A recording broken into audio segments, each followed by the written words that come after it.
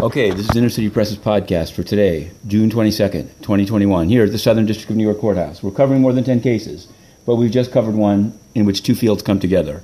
Rockefeller Records, a.k.a. Jay-Z, a.k.a. Sean Carter, had sought on Friday a temporary restraining order against Damon Dash selling Jay-Z's debut album, Reasonable Doubt, the copyright thereof, as a non-fungible token over the internet and putting it on the blockchain. Damon Dash apparently said he would be getting $30 million from it.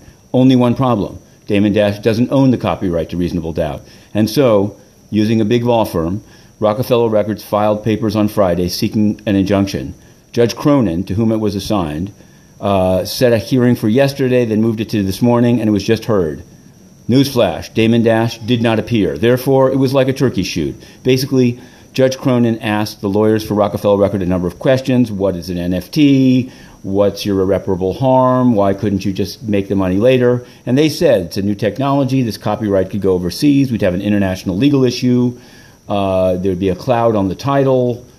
And vindicating the rights not only of Rockefeller Records and Jay-Z, but also of NFTs and of a possible defrauded owner.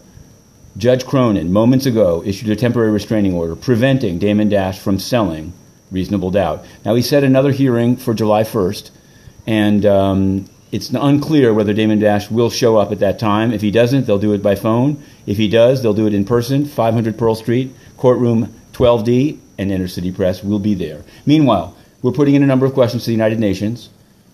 They're supposedly supposed to keep peace on Earth, but in fact, what they do is send peacekeepers out to commit sexual abuse and then fly them home committing crimes. But that's enough for now. It's the 2-minute drill. Inner City Press, Matthew Russell Lee, to be continued.